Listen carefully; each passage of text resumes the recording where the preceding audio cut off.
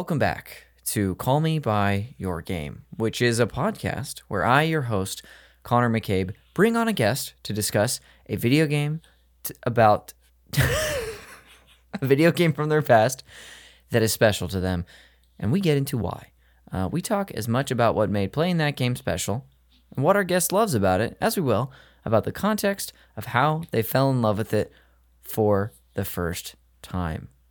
A little bit of housekeeping up top is that if you like the show, or even if you don't, you just are going to listen and do what I say, which please follow along, you can find us on social media and give us a follow and engage with us there. We're on Instagram at Call Me By Your Game Pod and on Twitter at Call Me By Your Game, but there's just one Y, so that's BYOUR. You can see all the stuff we're up to, the cool episode art I make, learn a little bit about our guest, and all sorts of fun stuff. So check us out there. You can also support the show by leaving us a rating and review on Apple Podcasts or anywhere where you listen to shows. I see the ones from Apple, but if you leave a review somewhere else, share it with me, whether it's on social or whatever, and I will read it on the show, especially if it's not bigoted or rude. So yeah, leave us a 5-star review somewhere. You can share the show with a friend, whether they love the game we're discussing today, the guest that I have on today, or even just video games in general. And last but not least, definitely check us out on Patreon. If you like listening to this show and the other shows on this network, like Video Games, a Comedy Show, Reactivators, all sorts of stuff, we have a bunch of bonus content that comes out almost every day during the week. We have a Patreon exclusive podcast. So check us out at patreon.com/supernpcradio. That's it for the housekeeping, and I'll introduce our guest. I've got to say, the most patient guest I've ever had, which is saying something, because I've sure had some patient guests. Please welcome to the microphone a father in his own right, the father of improv, so I've heard, and probably the biggest Eagles fan that has ever, graced this earth, Johnny Schwarzbein. Welcome to the show. Hi. Oh, I was giving you space in case you wanted more housekeeping up top. No, it's cool. I wrapped that part up. Because I'm very patient, so I was just seeing if you needed any more Patreon time. You know what? Now that you say that, I will actually take you up on that. If you're interested, we did just wrap up the Legend of Zelda Games Club, where we talked about almost every single mainline Zelda game in a book club style format. Big honkin' episodes for you at the $10 DJ Toad tier. So check us out there. Four Swords? Did you cover Four Swords? Is that mainline? Admittedly, that is one of two that we did not cover because we did not have access to it. So we covered all the other 16. You should have called me. Do you have Four Swords on GameCube? No. Oh, should have called you just to check in. Yeah, and I would have been like, hey man, sorry. Got nothing. Well, you know what?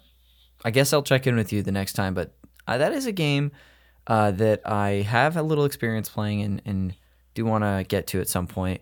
Yeah, I don't have a GameCube just yet. That was like the only Nintendo system that I really didn't have like any sort of like attachment or remember playing too many games that well. So yeah, that's my retro game collection is almost all the stuff that like I remember. Yes. You did mention that the other day when we were texting, but no shame, you don't have to be a Cube fan. I mean, I think less of you for it, but... Well, yeah, there's like the Metroid game on it is great. Yes. But I'm not a huge Metroid fan, and it has the best Mario Party games of the Mario Party series. But I got my Mario Party 2 on N64, and I got my Mario Party 8 on Wii. So you got a few. That's all I need. Yeah, I love 2 is probably my personal favorite. That's I think the only one that I actually own besides the newer ones. Yeah, I kept reading like 5 or 6 are the best ones on GameCube, and then 2 is probably the next one. Yeah, dang. Well, Johnny, welcome to the show. Glad you're here. Thank you for having me. Not only patient, but gracious in giving me even more time to plug the Patreon. We know each other through the improv community. I had gotten to watch you for years, and then by sheer fate, and I say fate in the most dire of ways, because sometimes fate can be good, but, in what I can only describe as turning the world into its darkest timeline. We were placed on a legendary mess hall team together. We've had a few busters on before, and that's how we've since kept up as friends. But that's how I know you. You have done a bunch of commercials. You've done a bunch of TV. You moved within the last year. Yes, which is huge. But what do you want people to know about you? Who the heck is Johnny Svorsbein? Just the funniest person alive. That's it. I don't want to be too have anything too boastful or braggy, but I just want people to think of me as the funniest person alive. Well, unfortunately, I think there's a few dead guys that are funnier than me, but and that's it, and then it's you, and then it's me. Unfortunately, I think there are people out there who agree with you, who've probably seen you perform and hold the same opinion that you hold of yourself. They should. Yeah, they'd be right. Well, I wish I could argue with it, but gosh darn it, Johnny, I really can't. Yeah. You hear that? You hear that, Curlet? Yeah.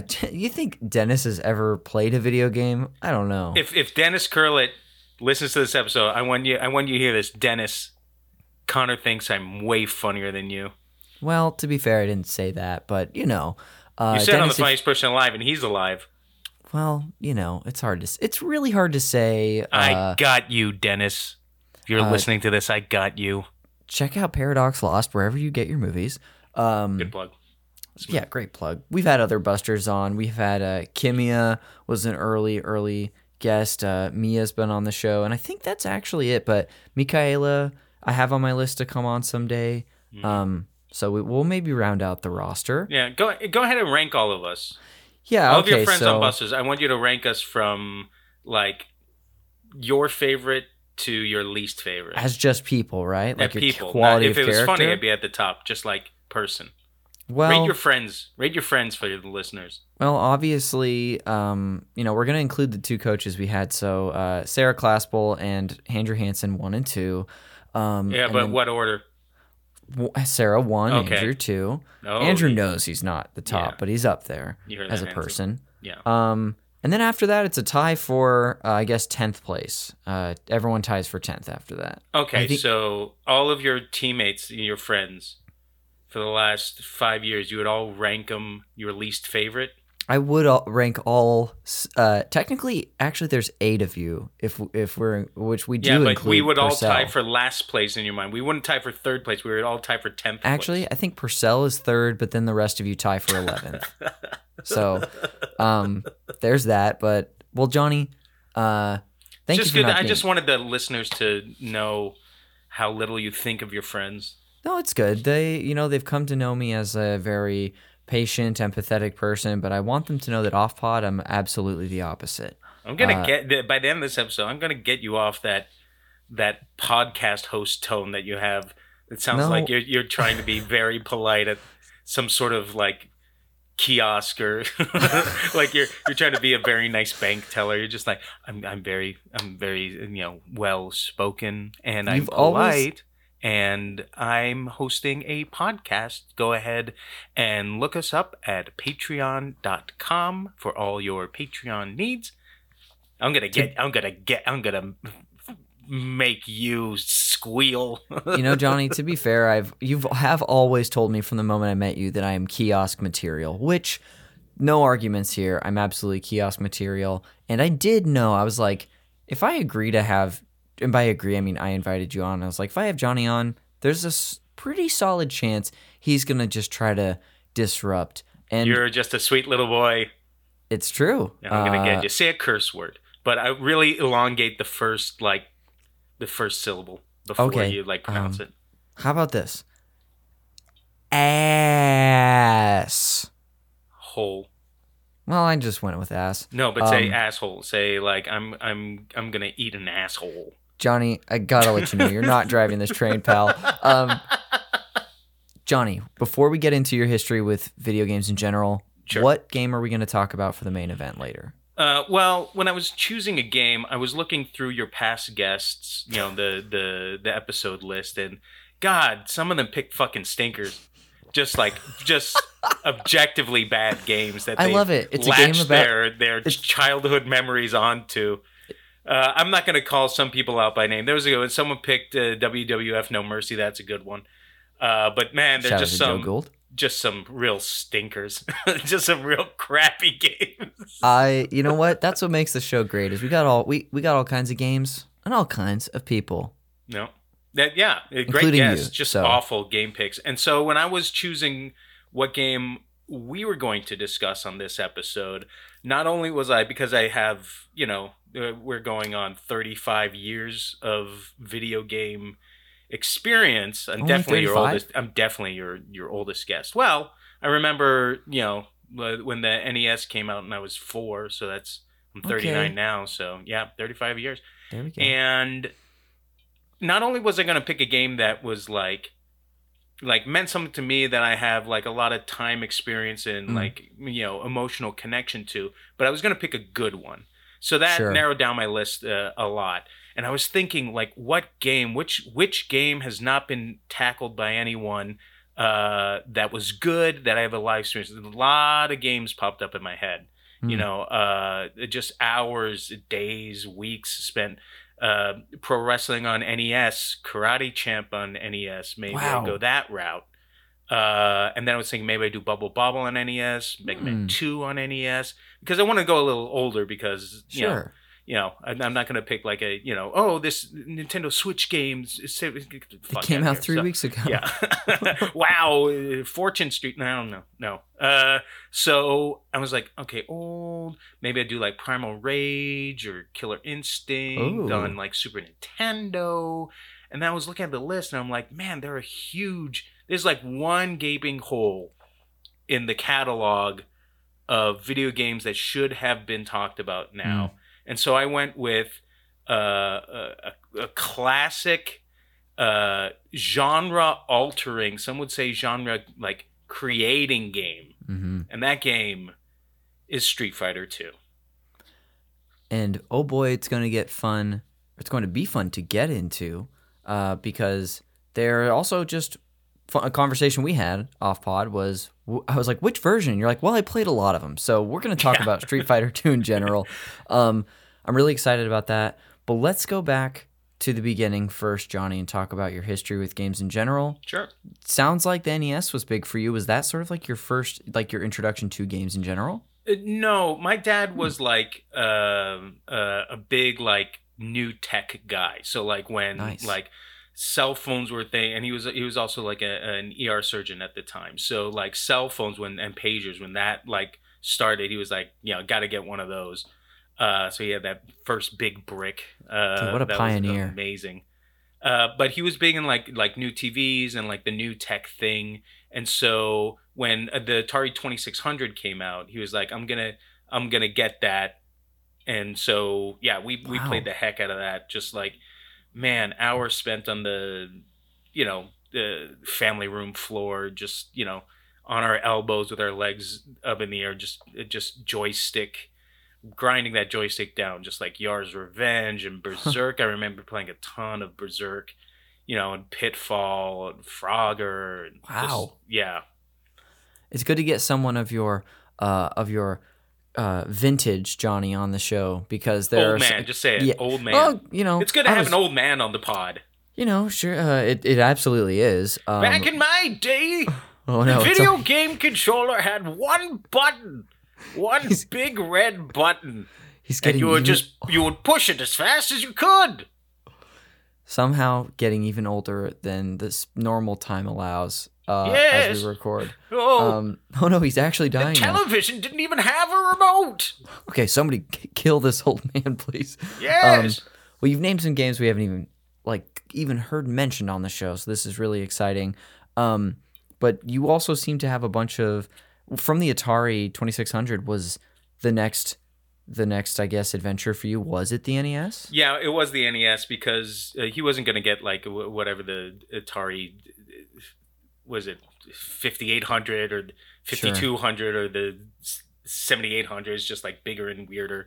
And because we had an Atari, my mom was like, one system at a time. So no Intellivision, no ColecoVision, that kind of thing. Oh wow. So NES was the new big thing, and my dad was like, "I am getting this." Yeah, way to go, Dad. Yeah, and we had that, and man, we played it.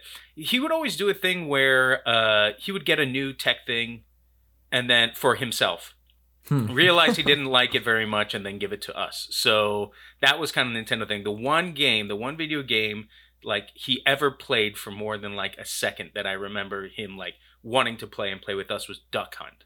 He was a big Duck Hunt guy. So yeah, he would have us hook up the TV in his bedroom, and he would lay on the bed and then just like like try and shoot from the bed. Yep.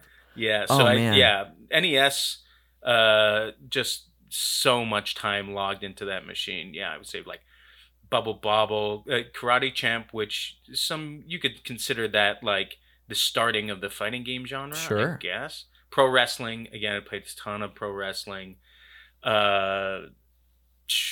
Mega Man 2, RC Pro-Am, Micro Machines, played a lot of that. Were you also like a classic Nintendo franchise kid? Did you play the Marios, Zelda? Oh yeah, of course. I mean, like you can't own a Nintendo as a kid. I remember I lived in El Paso, Texas. That's where I grew up, and so it never snowed. And one day, it snowed. Whoa! And it was. I mean, when I say snow, I mean like the tiniest, like a half an inch was on the ground, and it was gone. And we drove to school because it was like, it's fine. And then everyone was freaking out. It's like, school's canceled all over El Paso because like half an inch of snow. Everyone's going crazy. And so our carpool turned back around and went back to our house. And they were just like, okay, and we just spent all day beating Super Mario 2. Dude. That was like the game that just came out. That was that you and your brother? Great time. Me, my brother, I think one of his friends, Ricky Rosen, the crew. Oh, of course, I know the crew. Just a bunch of just loud, rowdy, little Jewish boys, just like passing controller around every time someone died. You pass it to the next guy. Of course. In Mario 2, do you have a go-to character? I liked playing as Toad. Yeah. Because I found it very annoying to like not be able to pick stuff up or have it take a long time. Toad is strong. I mean, that was like you want to win the game, you play as Peach, right? Yeah, I guess it's just fun to hear from people what character they prefer. I think I'm also a Toad head, but I do like bouncing around to all the different ones in that game. Have you gone back to it at all? Yeah, I played it. I just moved to a house, and now I have space for my I would say fairly large retro game collection. So it's all out of my garage. And it's like I have 9 systems set up at this point, and like 2 different surge protectors that I can like swap out. Yep. Depending on like what era, like 4 of them. I have a 4 AV switch for like the old stuff that's to a CRT, and then the newer stuff is I don't have 2 CRTs yet, but dude, we should definitely. I'm inviting myself over, and we should definitely plan like some afternoon or some day where we just freaking game our little heads off. Absolutely, love to have you up. Gosh, yeah, talk about bonus content. Oh hell yeah, that'll be the Patreon exclusive episode. Oh, so people can find you on Patreon? They can. Okay. Funny that you ask. But were you about to say you've played Mario 2 in your retro setup recently? Yeah, I played that in the garage. The games, and it's, I mean, pretty much every game I'm like, oh man, I remember playing that, and I pop it in, and it's like, this kind of sucks. Yeah. There's a lot of duds like that. It's hard to go back to a lot of games. There's a Nintendo game called POW that I remember playing like the arcade version of and like really enjoying, and then I put in the Nintendo. It's like, this is not the same experience. Oh, yikes. It's very much not the same experience. So like that's why when the Super Nintendo came out, like me and my brother were so excited. I remember the Hanukkah we got that, and that was like the last night of Hanukkah we opened it up. We were like, yeah! Oh my gosh, what a time! And what games? Okay, so there were 3 games we had at launch. I believe Super Mario World. Super Mario World came with it, and then Pilot Wings. Yeah, F-Zero? No, I think it was Link to the Past, or did that come out later? That did come out, I think, the next year. Yeah, so it wasn't Link to the Past. I can't remember the other one. But I played so much Pilot Wings. Yeah. So much Super Mario World. But that was the first system where me and my brother were like, this is amazing because it's very close to what it looks like in the arcade. Yeah. You know what I mean? Mm-hmm. Absolutely. Like, when Mortal Kombat came out, we were like, we have to get it. We were very upset that they only had sweat and not blood. Yeah. But, one system at a time kind of situation for a while. So it was like, nope, can't get a Genesis. We did have some periods where, overlapping. Usually it was like, let's trade in this and get that. But after what was it? My dad got us a TurboGrafx 16. Whoa. And then a TurboGrafx CD to go with it when that came out. And so that was interesting because we got Fighting Street on it. Fighting Street is the first Street Fighter game. Yes. And man, it was clunky. It was weird. I've seen it before. All the fireballs and spinning kicks and uppercuts, it felt so random. Yeah. Like, we didn't even know there was special moves on it until like that. So we had this 16 and then the Super Nintendo. Yeah. And so Street Fighter 2 played it so much, Street Fighter 2, and then Street Fighter 2 Turbo when that came out. Nice. Yeah. So pretty much it was great because we could, play like at the arcade, which was something we always loved. And then go home and like practice and then go back to the arcade and, try and show off, what I mean? That's incredible. Did you continue gaming after this era too? Were you like on the PlayStation or the N64 or the Saturn at that time? Yeah, the N64. Never had a Saturn. What we did was, to get around it, we had a store in El Paso called Major Players. And Major Players was the big... I think I've been to that store before, you know what I'm saying? Every city or town has one where it was like you could like rent video games or like buy collectibles or Pogs or like collectible trading card game, that kind of stuff. I remember winning a Pog tournament there one time. That was a great moment in my life. How do you win a Pog tournament? Well, they had like 2 age groups and I was the top of like the youngest age group. Wow. And it was like my first time actually playing, but I'd seen it, people playing at school and stuff. And beginner's luck, man. I just tore through that tournament. I should have introduced you as Pog Tournament Champion. Yeah. This has turned into a podcast. I'll do like a voiceover that like addendum. Yeah, plug the Patreon one more time and then for sure. Introduce me as a Pog Tournament Champion. But the Major Players would rent out video game consoles. And so like when we had like 3-day weekends or like we're off for like the high holidays because I'm Jewish, like we would like convince our mom to like rent us whatever was like the new system. So we rented the Dreamcast. We would we rented the Neo Geo a lot, which like that is the crown jewel in my video game collection right now is that I found like a Neo Geo AES home console. And now I just came in. Ooh, this is a red hot alert. It just came in 2 days ago. Cartridge only, English version, Super Sidekicks 2. Neo Geo AES cartridge. Is that a rare best, smoothest playing soccer games of all time. It's not like extremely rare. I was able to find one on eBay pretty easy, but they're getting like less and less. Like, you can't go to like a random garage sale anymore and be like, oh, hold up a Neo Geo cartridge and be like, $2 for this just old tech. Yeah, and it's like people know. Some of the Neo Geo games are just like insane amounts of money. Like in the case, like $1,200 for this one game that isn't very good, but there's like so few left on the earth that they just like jack up the price. Jeez. Yeah, and I have Samurai Shodown 2, the English version of Samurai Shodown 2, which is one of the cleanest fighters. So that's a good game too. But I chose Super Street Fighter 2 because that's the one, like me and my brother would duel at home. So many quarters spent just, trying to play that. I love better. That. Yeah. So I have a couple questions for you about your gaming history before we eventually head to break. The first is I would love to hear like an impactful game for you from like if you were still playing, like the PS2, Xbox sort of era. Do you remember any games from there that like really hit home for you? I've played. My whole life I've had at least one console like plugged in at any place I've lived. So yeah, Good. N64 we would do like WCW versus NWO tournaments. GoldenEye was huge, of course. Mario 64. Played a lot of that. Then Xbox. I remember we used to do 4-player LAN parties at the house I lived in college, where like people would bring over like 2 people would bring over TVs. We had 2 in the house, and we would just have a router.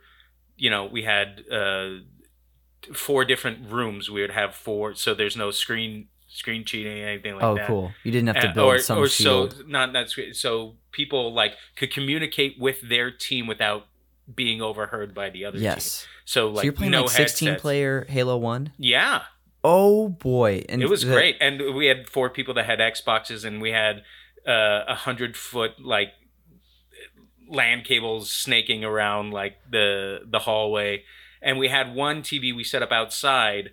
That was the smokers team. So if there was a team that had smokers on it, well, like, those 4 guys, you go outside to the backyard and play from there. But their which wasn't great because I went to college in Arizona, so it was hot sometimes. Are you a Sun Devil? No, I'm a Wildcat. Sun Devil suck.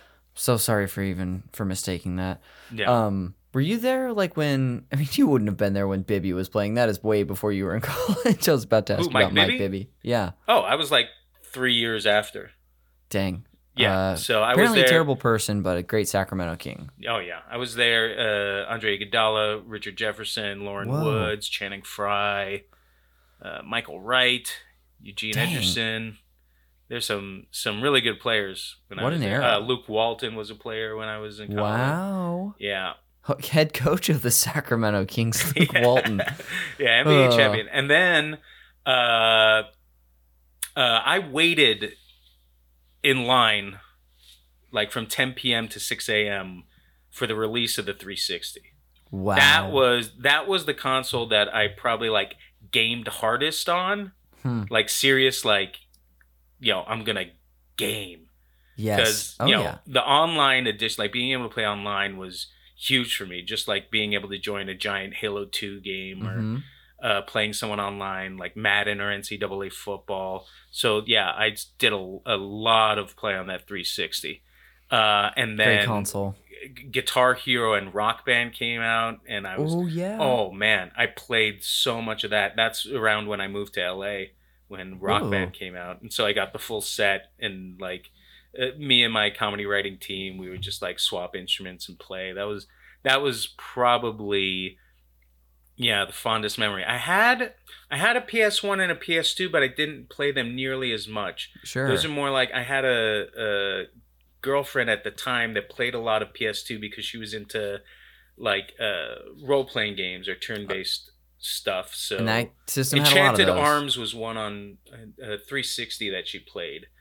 Again, not a great game, but she played a lot of Final Fantasy and Morrowind. I can't remember if that was PS2 or I think that was Xbox 360. I think that was first Xbox. Oh no, it was first Xbox. Yeah. Yeah. It's Xbox original. Yeah. Because Oblivion was Oblivion and Skyrim were 360. Skyrim 360. Yeah, Oblivion. Yeah, she played a lot of that. I sort of got into it, but not really. Sure. And then I did walkthroughs for a blog for a while. Whoa, nice. Yeah, so then I had to get a Wii for some of the games. Interesting. Yeah, and so I Dang. Yeah. So you've had a console plugged in forever is one of the things you shared with me. The last question I have for you about your history with gaming is, has there been a game the last couple years that stood out to you that you had that was maybe impactful or you had the like best time with? Well, a big reason I'm such a video game fan is because I would go to the arcade and with my brother, and like when you only have one other sibling, there's like that's who you play video games with the most. Yes. And so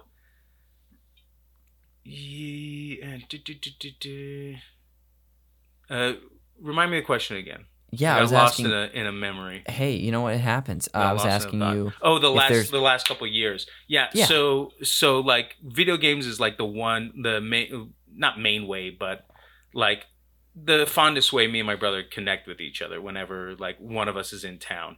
And so playing online has become a big thing, and especially in pandemic, we haven't been able to see each other in a year and a half before stuff started getting lifted. So Pro Evolution Soccer 2020 nice. Has been the one we played the most, and they just shut down the servers on NBA 2K19. So we played that a lot too. But yeah, Dang. Pro Evolution Soccer 2020. Because like I said, Super Sidekicks 2, we used to play that all the time in the arcade versus each other. And then he got the mini SNK that he gifted to me. So we plugged that in and we played that. So now we can play it on like a home console when he comes over for New Year's. But yeah, so Pro Evolution Soccer 2020 would probably be like a game that the last couple of years I've played the most. Okay. Awesome. Yeah, that's like I remember you mentioning that to me last year. I think when we were playing Fall Guys every so often, which was Fall Guys is fun. It was such an easy way to just also hop on and socialize, especially in the darkest, least social times of our lives. And you don't have to concentrate until like later in the rounds of Fall Guys when like two people are out and you're like, if I need to focus on this one mini game, then those two people can chit chat. It's absolutely. Not like, you're the only one out for very long. Truly. Well, great. Well, thank you for sharing a little bit about your, general history with gaming. Sounds like we could even have gone deeper because you've been playing so many games for so long. Oh yeah. Well, you come over to the garage and then I can go through everything. Dude, it'll be quite the event that day. Well, what we'll do now is we're going to take a quick break before we come back and talk all about your history with Street Fighter 2. So, Johnny, I guess I'll see you on the other side. And don't forget to check out patreon.com /Super NPC Radio. NPC Radio, and you can find me, Connor McKay, and all of my nice boys.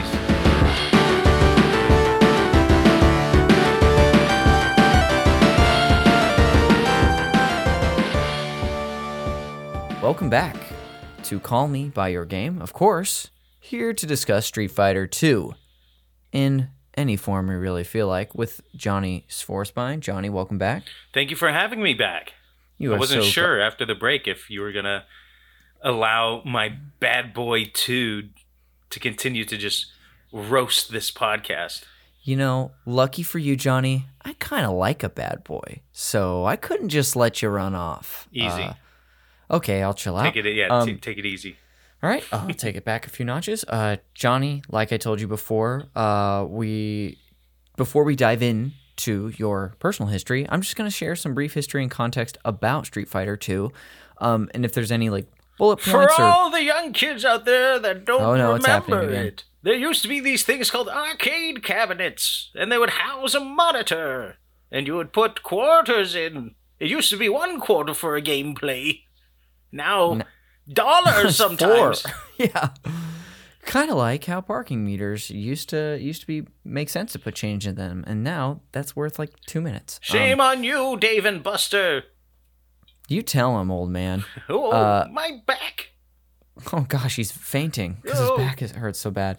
All right, here I go, Johnny. Like I said before, too, feel free to jump in. This is 2 pretty TLDR paragraphs, but here we are. Street Fighter 2. It's actually pronounced Street Fighter 2, Connor. Oh, that's funny. Well, I'll give it another shot. Okay, try again.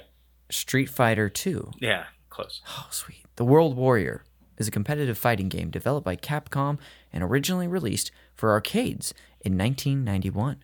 It is the second in the Street Fighter series, as Johnny told us earlier. It was Fighting Street is the first one? That's what it was called on the TurboGrafx CD, but I think it was just called Street Fighter in the arcade. I never saw a cabinet. Fighting Street, I don't know what about that name is funny to me. It's probably just being aware of Street Fighter. They probably just flipped it for American audiences. Yeah, which, good move. It is the second in the series, as I said, in Capcom's 14th game to use whatever the heck the CP System Arcade system board is. Well, so there's that.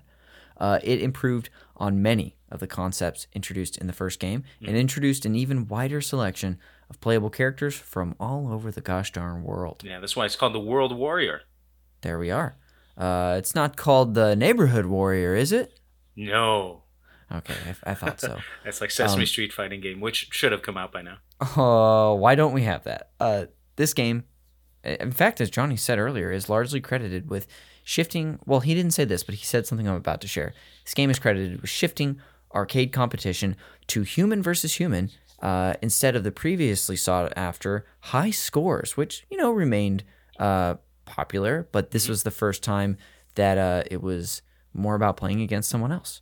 And I think like competitive is like the key word, because yes, like Pong was player versus player, but it was never like definitive like competition. It was like, oh, you got me, you won, you totally. Won 6-4, good times. And this was like I hit your other player until he was done. He was passed out. Yes. Very different, much more. Pong is pretty violent, but this is a little more violent. Yeah, very aggro.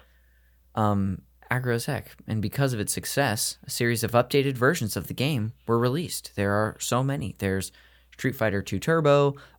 Johnny, the one that I actually own that I got with my Super Nintendo when I got it off eBay is I have Street Fighter 2 Alpha on my Super Nintendo. Not a fan. Which I think is more of a PlayStation game, actually. Yeah, the Alpha series is what I was like. I forgot which one. Maybe it was Third Strike when they added parrying. I was done. I'm out. It's too much. Wow. Combos, like, that's why I have Killer Instinct 4. I don't need combos in my Street Fighter soup. No, leave it out. Not for Johnny. Yeah. Street Fighter 2, and this is... we're getting to what he shared, is regarded as one of the greatest video games of all time and the most important and influential fighting game ever made. Maybe we could touch on this a little bit. But it's the other games you've had on the podcast, similar influential. Yeah, we've had some others. Kirby's like Avalanche was, that's a crucial game. Changed the gaming landscape as we know it. I don't know who picked one, but I read that and I was like, wow. That was our dear friend, that's a deep cut. Dear friend and polite guest, Nikki Osborne. I love Nikki. And we'll have we're going to have our next episode after this will be another Kirby game. But yeah, this really changed the genre and in a way established it and ended up influencing, many, popularized the genre as well and influenced people to make versions of their own. From here, obviously, we eventually get, Mortal Kombat. I mean, you could argue that Smash stems from Street Fighter. Eventually, we even get a couple Street Fighter characters in the Smash series. If you're doing like Mount Rushmore of fighting games ever or fighting game series, Street Fighter 2 is either at the top or top 2. It has to be. Even as someone who has very limited history with it, it's undeniable. I wonder what would be the 4. I guess like if I'm counting everybody. Are we? Maybe we'll pick one game from so like Street Fighter 2. Like I'm not a Smash fan, but it might be hard to ignore. Professional like video game competitions wouldn't be where it is without Smash. So I would have to include Smash, Street Fighter series, Mortal Kombat series. I would say Street Fighter 2, maybe Mortal Kombat 1. I guess you'd have to. Marvel vs. Capcom up there. See, it's tricky because it's like I have Marvel vs. Capcom 2 on Dreamcast, which is another just super, super clean game. We did that one with Oscar Montoya. Yeah, I DM'd him as soon as I got it. I was like, check this out. He's like, holy shit. But yeah, Marvel vs. Capcom 2 is probably the best arcade to home console port ever. Wow. Like it's just like so little is different. Yeah. That's incredible. But yeah, Street Fighter 2, Mortal Kombat 1. I don't know which Smash, but one of the Smashes. I would probably Melee or Ultimate. I didn't play a lot of it. Yeah, I've been very familiar with that series, and it's probably Melee, but Ultimate is phenomenal too. And then 4 is wide open. Maybe you toss Tekken in there.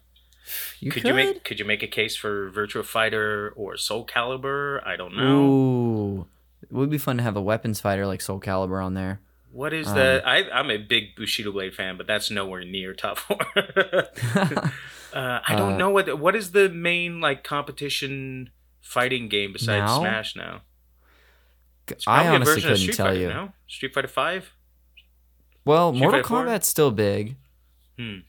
Mortal Kombat 10 was huge, Is it but 11? I don't really play a lot of fighting games, so I couldn't even tell you. Yeah, you're a sweet boy. I'm a sweet boy who's skilled at fighting. Hmm. Johnny, before we dive into your personal experience and history with this game, do you think there are any like main bullet points we've got to include about this thing before we dive in? I mean, if you haven't, it like arcades wouldn't have existed if Street Fighter 2 didn't come out. Like it was like kind of like on the way down, and it just if you had an arcade, it needed Street Fighter 2 to survive. It buoyed things. It still, if you go to any arcade, if there's not a version of Street Fighter 2 there, it feels incomplete. Yeah. You know, and you'll find it on like, you know, there'll be those multicades that have like 1,000 games on it, and you'll find every version of Street Fighter 2 on it. Every King of Fighters you'll find, but you'll also find like, you know, and just some weird versions that like have too many hyphenates or too many words on the end. Super Street Fighter 2 Hyper Turbo Tournament Championship Fighting Edition. They'll just smash them all together, and players are like just weird backwards and too fast. Yeah. Like 3 fireballs at once. They'll really mod it out and make it weird. But yeah, man, arcades, you know, back in the day, it needed Street Fighter 2. Yeah. To be an arcade. Still now, like you go to a barcade, it'll have a Street Fighter, some sort of Street Fighter 2. They've gotta. Yeah. Well, thank you, but yeah, let's kick it off. Let's get into it. What I want to start with is, how did you discover this game? Was it something you saw in the arcade? Was it something you tried out for the first time and were like, "Oh, this is fun"? Where did that happen? Yeah, well, we would go to arcades all the time when we were kids. My grandmother, my bubby, lived in an apartment that was across the street, across the parking lot, and then across the street to Thunderbird Lanes, which was the bowling alley on the west side of El Paso. Ooh. And that arcade was amazing. It had so many awesome games. I remember playing 4-player games. Like it had the 2-monitor X-Men, like beat 'em up. That was great. Dang. I would always play as Nightcrawler. And it had Sunset Riders, which is an awesome game that I have on the Super Nintendo now. But that was a fun, like, side-scrolling shooter. And we would just go every time we were, you know, went to Bubby's. It was like, can we walk to Thunderbird Lanes and like go to the arcade? And so when Street Fighter 2 popped up in that arcade, we're like, whoa, what is this? And everyone, like, you had to, you know, put back in my day, if you wanted to reserve a spot to play an arcade unit, you would put a quarter up on the monitor, and that would reserve your spot. So, you know, you would put your quarter up, wait for people, and then, you know, get crushed by someone older than you. Some teenager. Yeah, but you keep going back to it, man. So, yeah, when it popped up there, and then there was an arcade at the Sunland Park Mall that we would always go to called Tilt. And it had, like, the blue neon sign. That's Tilt. cool. It's a lot like... It felt like the mall from, like, Stranger Things Season 3. Yeah, where it's just, like... Totally. Yeah, and I remember playing a ton of like Mortal Kombat 2 there, but like Street Fighter 2, you'd always go back to it. It would always be the one where it's like, you know, you would have to play it once before you left. Yeah. Did you have experience with fighting games before that?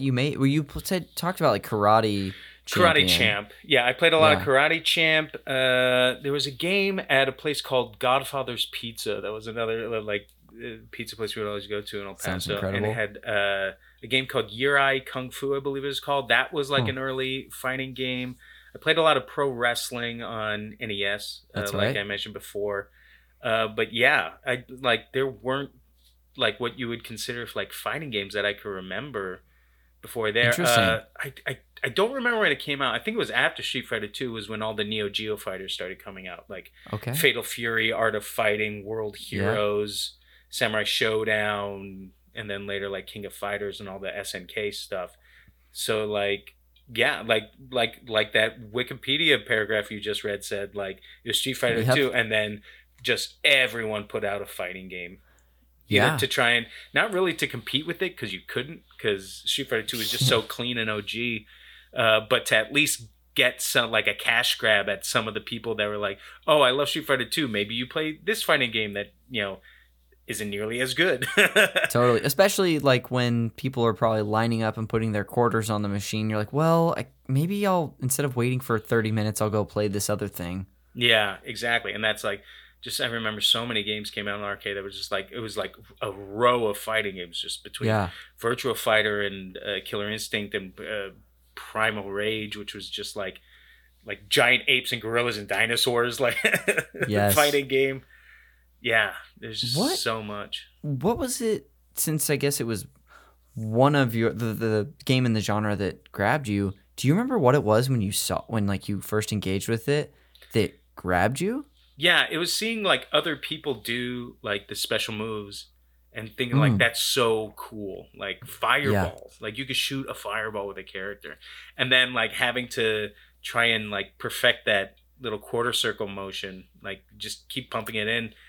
And then also being able to select 8 characters was amazing.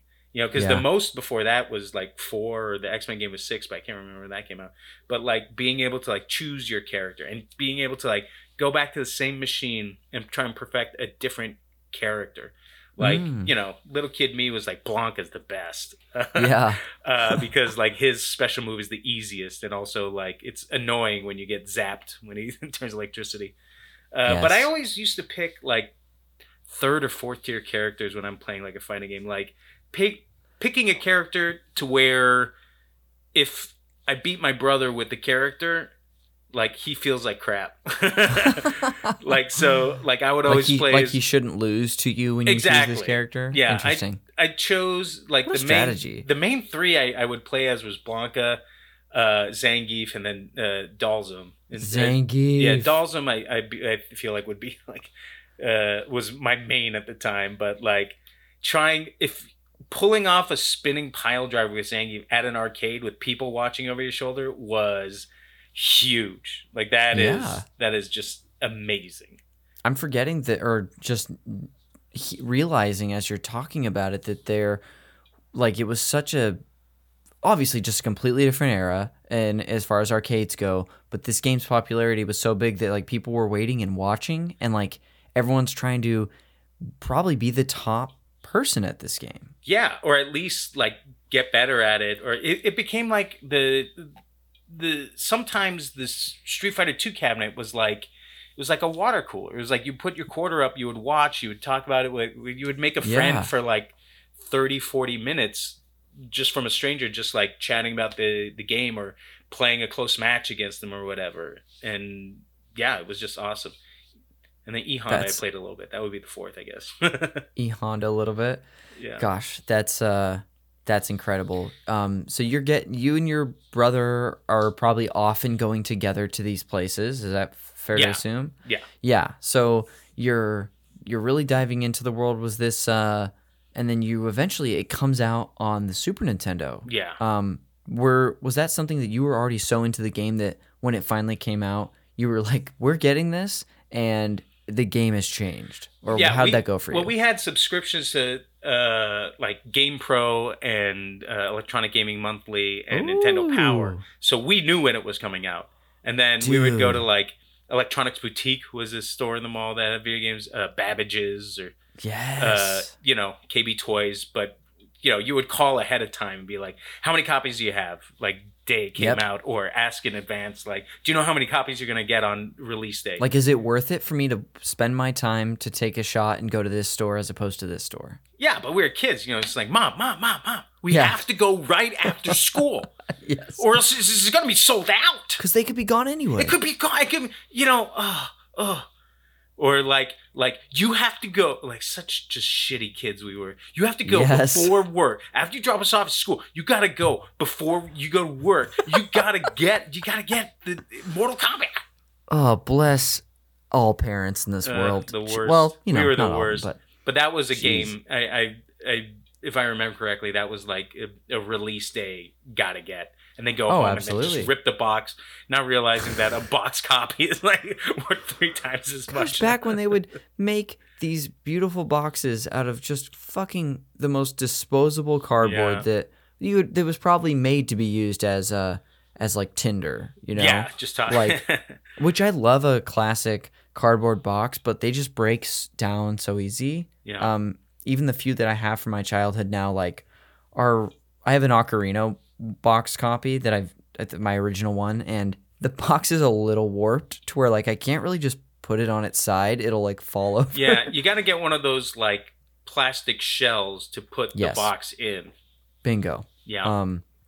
They also sell like a lot of really cool. The box art also on the Super Nintendo, like Street Fighter 2, the original, is not great. Yeah. It's like really like over stylized, and the characters don't really look like they look in the game. I think like Chun-Li's like thighs are just like ridiculously like ham sized. Even bigger than in the game, which it's crazy. Which I think. Hold on, let me check. Let me take a look at something real quick here. No, okay, but there's some fun facts I'll be sharing with you at the end of the episode about this game. Oh, and one I didn't include was how the designer of Chun-Li like obsessed so much over making her legs perfect as to what I think they thought would be perfect, to where it almost delayed the game's release because they spent so much time on them. Anyway, okay, so would you tell me about a little bit, once you actually get this game at home, anything you remember about playing with your brother, or just like the feelings that were going on? Yeah, he would fucking be real cheap about shit. He would always pick Chun-Li, and it's so cheap. What's your brother's name? Peter. You hear that, Peter? It's all he coming knows. out. He knows. He picks the cheapest characters. Every time we play a soccer game, he picks Argentina because they have like amazing stats. And our dad was Argentinian, but he would always play like Chun-Li and Ken and Ryu. He never picked any of the shitty characters I always picked. And I couldn't pick the characters he picked, because if you remember, in the original Street Fighter 2, you couldn't pick the same player. Yes. You'd have to be a different. It would be a race. As soon as this character select screen would pop up, it would be a race to get to that box. Who can select one of those first? Yeah. It's so funny, just the way that you see it from your childhood. I love that. He always picked the cheap characters, and then when the Championship Edition came out, that's when he got real cheap. Because then I was like, okay, I'll learn how to play Balrog. And he would always pick Vega. And it's impossible to play against someone that plays as Vega. And these are the bosses. You Sagat, and then you got M. Bison, and then you got Balrog, and then you got Vega. And they always pick Vega or Chun-Li. And I would try and, play as Balrog or Zangief, and I would get destroyed. So then I would have to be like, okay, I'll pick Guile one time, kick his ass, because as soon as I picked the character that could, that was any like good at all, I could very easily beat him. He would get mad, and then he would stop playing. Peter sucks. This idea that you're talking about, I feel like still lives in competitive games like this. Like even playing Smash with people, I'll be like, well, I mean, this is kind of friendly, right? So, or like, I'll choose a crappier character, one I don't know so super well, and I'll really earn it. But then when it's go time, I'm like, no, I'm choosing Link from Breath of the Wild, and I'm unloading everything I have. So yeah, if there's any money or like tournament involved, there's like 5 characters that people pick, pretty much. Mm-hmm. They know the optimized characters with like the best frames and all that stuff. Yeah, I was reading about like the best team to play as on Marvel vs. Capcom 2, and there's like of the top 6 combinations, there's like none of them that don't have like Magneto, Storm, or Sentinel. And then there's like competitive Marvel vs. Capcom 2. There's 56, 58 playable characters in that game. There's like 45 that no one ever picked in any like competitive tournament. That is something that I would say is, as someone who only very, very loosely has like knows or follows any competitive fighting stuff now, mostly Smash stuff, to be honest. That is the bummer about it, that no matter what game is being played, there are only a handful of characters that are like worth playing at that high level, but it's fun. I think someone broke through in Smash Ultimate recently playing with like, it's not Piranha Plant, but some other character. Mr. Game & Watch or something. I can't even remember which version of that. Yeah, it was some like more obscure character that's not so mainstream for that scene, but it was cool. And also for you, I want to know what felt cheap. Was it that they were just easier? They had better moves? What does that mean to you? Well, Chun-Li specifically, she had the thing where she could like pop on your head with like one foot and then bounce off the edge of the screen and do that. And then the rapid kicks, that was also like, trap in the corner. But the worst thing in the world is like getting tapped on the head and then they bounce off the screen and you're going to go do like an uppercut. Mm-hmm. And then she comes around the back and does that little throw to the ground. That's for some reason either is or feels so much faster than any other throwing motion. Yeah. Just throws you against the corner of the screen and then does rapid kicks and then bounces off the wall and like taps you on the head and then it's just so annoying to not be able to play. Sure. The whole reason you play a video game is to play. And so when you playing against someone or a character playing someone that like doesn't let you play, that's what I think is cheap. That's not fun.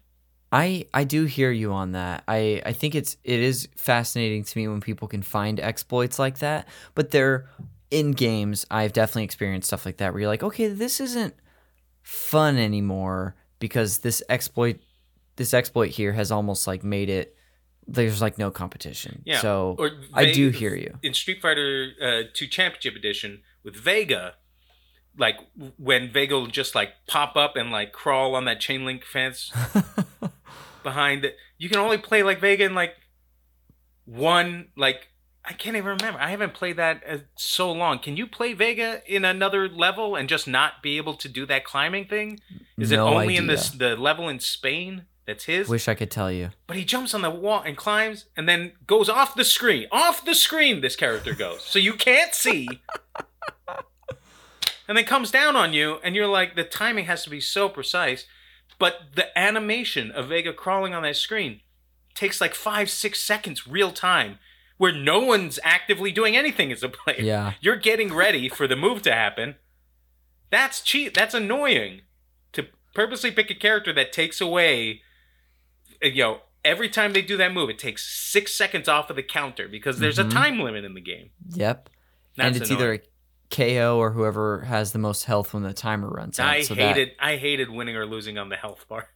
Yeah. It felt like a draw, like a tie. Yeah.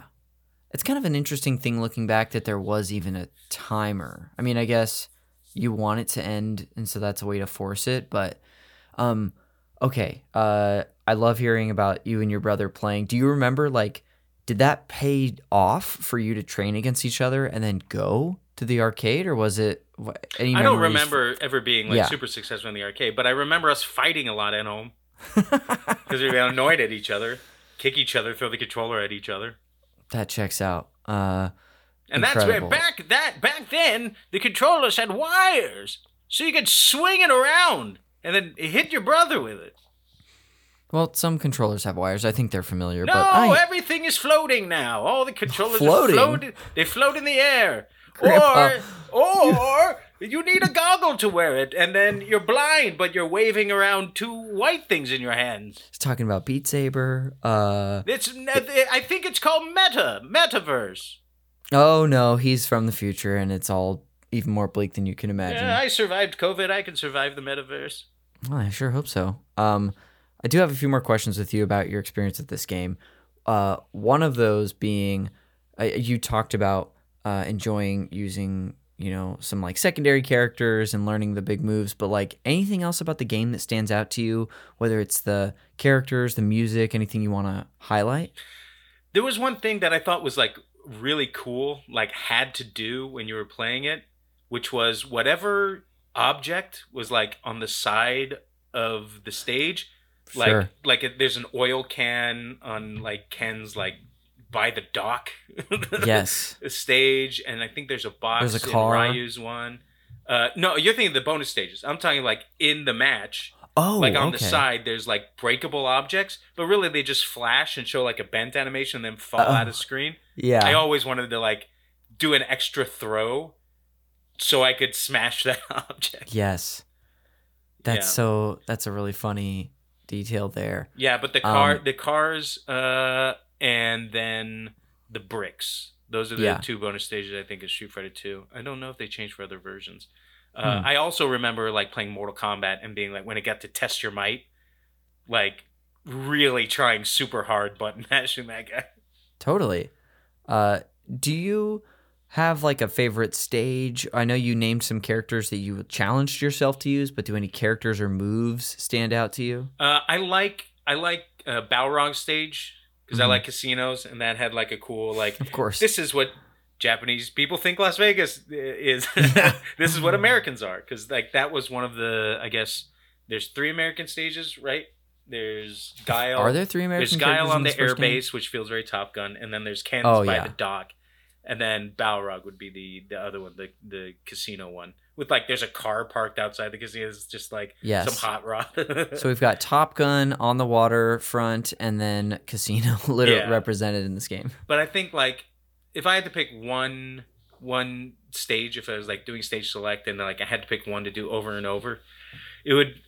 I want to say Dalsum because that's a fun one with the elephants. Chun-Li, the Chun-Li one is very good because there's like an old guy in the background cheering on. Yeah. Like a chicken in a cage. Or maybe the old guy's holding the chair. I gotta play it again. I just replayed it like leading up to this podcast. Yes. I beat it once as Dalsum and I beat it once as Guile. And both of their endings are pretty much the same, where it's like, I'm going home to my family. I've been away for 2 years. I'm going home to my family. The Guile one especially, he's about to like kill M. Bison, and for some reason his wife and child like come in and be like, don't do it, honey, just come back home to us and be a happy family guy. I would have turned around and be like, honey, what are you doing in Thailand? You brought our 3-year-old daughter all the way to Thailand. Have you been here the whole time? To watch me murder this evil guy? I was doing this to go back to you. If I knew it was this easy. You spent thousands of dollars on a plane ride to Thailand. You sold the house? We live in USA somewhere. I don't. How long does it take to get there from Florida or wherever Gal's from? God, it definitely seems like a Florida. He gives off Florida vibes for sure. Yeah. Texas. Awesome. Well, Johnny, as before I have some like fun post-show segments that I present to you, I did want to leave a chance for you to either maybe share about something that if there's anything you missed about your experience with this game, or do me a favor and put a bow on what Street Fighter 2 means to you. Yeah, I think Street Fighter 2 it's like the video game equivalent of like home cooking for me. Where it's just like I can pick up any kind of controller and like, I know Street Fighter 2. I know I can like have fun, play against anyone, and be slightly competitive unless they're like a tournament player. Yeah, that's what it is. It's like comfort food, video game comfort food. That's Street Fighter 2, and that's, I encourage anyone, go to a barcade or a regular arcade if they even exist now. Go to Dave & Buster's. Dave & Buster's might have one. Go to a bowling alley, somewhere, and just sit and play Street Fighter 2 for a while. It's just fun. It's easy and it's fun, but it's like, it can be complex and competitive. It's like a perfect game. I love it. Well, thank you for coming on here to discuss it. It's great to, there are a million amazing games. There's so many we still haven't talked about on the show, but I'm glad we're finally getting to give this one love. So thank you, it's Johnny. No Minish Cap. Well, I've heard that's a great one, but I didn't get to play it this year. That was Jeremy Schmidt's job. For being such a huge Zelda fan, you really haven't played a ton of them. How many have you played? Like 2? I've played 11 of them, but there are like 17 or 18, so I'm barely over halfway. What you need to do is you need to get one of those CDIs. Oh, to play the CDI play that like really bad one. Yeah, absolutely or not. I'm never going to play those. But Johnny, thank you again. I do have some fun post-show segments for you. The first of which is the Fact Me by Your Game segment, where I'm going to share with you some fun facts about this game. It could be anything from development history to Easter eggs. Oh, so this isn't a quiz. You're just going to fact me. Yeah, no Okay. quiz. Sometimes people are like, "Oh, I'm not ready for that." And it's like you don't have to be ready for anything. I love quizzes. Oh, well, sorry, Johnny. I'll pretend you're not these are getting one. questions to see if I can interrupt you with the answer. All right, great. Well, the first one I have is titled Body Specific Damage. This actually comes from Games Radar, solid gaming website. And yes, anatomy specific damage was at one point during development a feature of Street Fighter 2, where depending on where you struck an opposing character, that would have different effects, such as, the amount of damage, but also how a character could even have like knockback or something. Unfortunately, this was obviously not included in the game, and in fact, to this day in fighting games is only ever used if it's used at a very minimal level, because it just expands your range of possibilities to almost be infinite, to where it's like way too much for a game to actually like have to like prepare for, to animate and all of those sort of things. Yeah, it makes it feel too complicated sometimes, where it's just like, oh, the first kick of the game, and now I can't jump anymore. Yes, I guess Soul Calibur and Fighting Vipers, which I don't know what the hell Fighting Vipers is, have experiment with armor breaks, which obviously it's like a character's armor breaking down during a battle.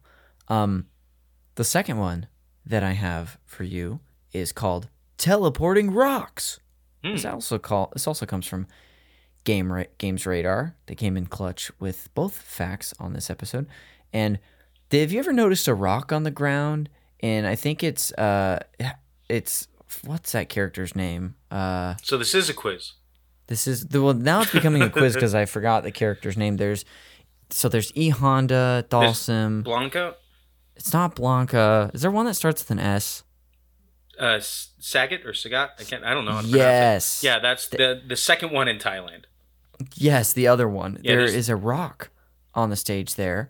And apparently, it's not something you can actually interact with, but almost every time you play that stage, there's not like infinite places that it will be when you start, but there is one spot that players would use to know where they could start a certain move. For example, and to prevent players from just camping in an area and doing a move over and over because they know that's where the rock is on the frame. They ended up just moving it around a few different locations. I don't think it's like infinite, but interesting. I think according to this fact, during development, one of the programmers noticed that the rock's position could be used as a landmark, indicating where to start Ryu's corner trap combo. And to fix this, they randomized the pebble's position so it could be moved back and forth between matches. But that was a thing that they were worried about. Good facts. Great facts. That'll do it for the Fact Me by Your Game segment, and I'll lead you into the final one. Johnny, the game recommendations segment. Now, this is my one forced tie-in to the movie Call Me By Your Name, because I'm treating Street Fighter 2 as your passionate summer love that you had, knowing full well that at some point you're going to move on to a different game. And so I have recommendations based on your relationship, well, really me coming into this episode, the game Street Fighter 2. So anyway, I will go ahead and lead you into those. The first one is if Johnny, what you hold most dearly to your heart about this game is that it's a genre definer, and you want to play another game that defined a genre, this time for racing, I'll go ahead and throw out Outrun, which is a game from the year 1986. I have it. There you are. I think I have it on Master System. I love it. So an older game, but sort of, kicked off at least, a lot of modern racing. I remember playing that one in the arcade too. That was the Outrun cabinet was right next to the Afterburner cabinet. It's another awesome one. Do you know Afterburner? I don't. That's the one where you're like a Top Gun, like Harrier jet, but it had like what's it called? The pilot navigation stick controller. Yes. It was dope. Dude, speaking of pilot navigation, Johnny, have you ever played Star Wars Rogue Leader? It's a GameCube game, so you probably have Yeah, it. no, I have not. Or did you play Rogue Squadron on the N64? No, after Shadows of the Empire, I was kind of off Star Wars games until Battlefront. Fair. That sucks because that seems to be the other ones are pretty great. Yeah, no, like Knights of the Republic I never played. Oh, I want to play that someday. It's coming to Switch. Oh, I played. There was a fighting game, Masters of like Terra Sky. I think I remember playing that one on like amazing PlayStation 1 or something like that. Wow. Anyway, you were talking about like the the plane fighter like cockpit POV and like in this amazing Star Wars game on GameCube, there's like a button that you press where instead of being the third person view, it's like that view. Anyway, cool. The second rec that I have for you is if Johnny, you need a game that's got reps from countries all across the world competing for greatness.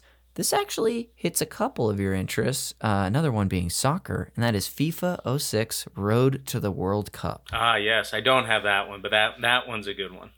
It's a classic. Shout out to Leonard Smith Jr., who talked about it on the show over a year ago. You made me realize that I have so many soccer games now.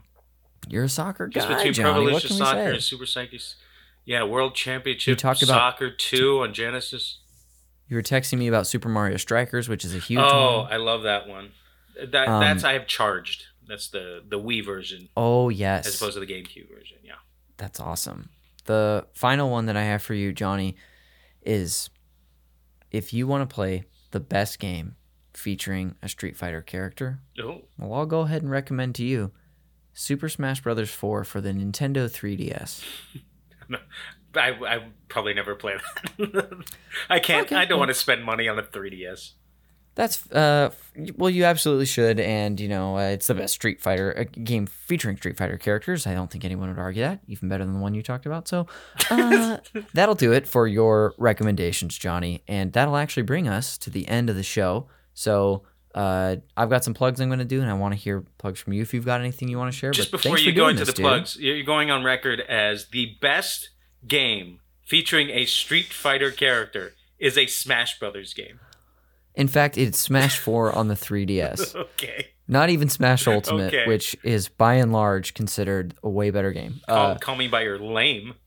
Wow. Okay, this is the last episode of the show. See, I got you to break. Yeah, you know what? I'm upset that you did, but sweet little cracker. That's me. Johnny, thanks for doing this. This is so fun to chat games with you. Well, you're welcome. Okay, man. I look forward to invading your home and playing games with you hopefully soon. Yeah, we're going to have a fun time. Is there anything that you want to plug on your way out? You can follow me on social media at JJS Comedy on Instagram and Twitter. Besides that, just washing my hands, wearing a mask. So proud of you. Just got my booster shot. Ooh, how was the recovery from that? Oh, not booster shot, booster seat. I'm sorry. Oh, I got a booster seat. Is that for your child or? No, it's for me. So I feel like more of a big boy at the dinner table. Hey, raises me up a little bit.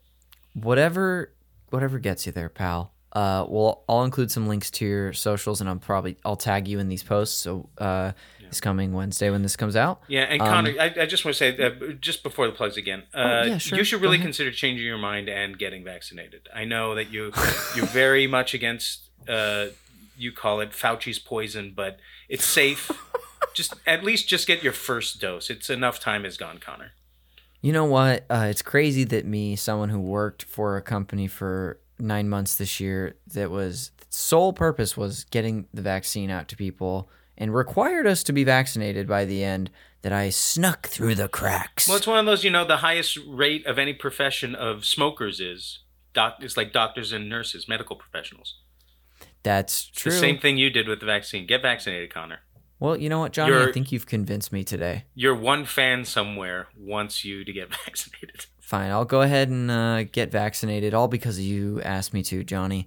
Good. Thank you for doing a service. I'll close this out with some plugs of my own. The cover art for Call Me By Your Game is done by Glenn J. You should follow him and check out his awesome work on Instagram at glenn.j. You should check us out at Johnny's favorite gosh darn website, patreon.com/supernpcradio. I just told you about the Zelda Games Club that we wrapped up. We had our finale episode.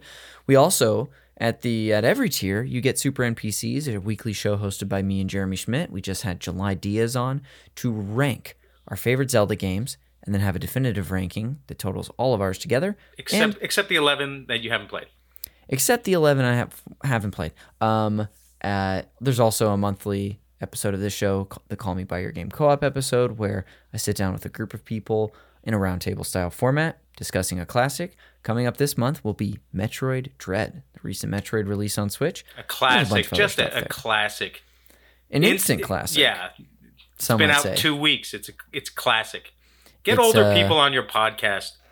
Never. Have them talk about older games. Well, that's mostly all I do. This show is produced by Jeremy Schmidt. You should check out his show, Video Games, a comedy show. And I'm on Twitter and Instagram at Connor_McCabe. And I've been can you believe it, listener? I always say that I'm trying to get back to streaming. Well, I've done it this week. I streamed 3 times. And I've been playing some GameCube games, Metroid Prime, which we talked about earlier, at twitch.tv/cons, CONZ, is cool 69. That'll do it for this episode of Call Me By Your Game.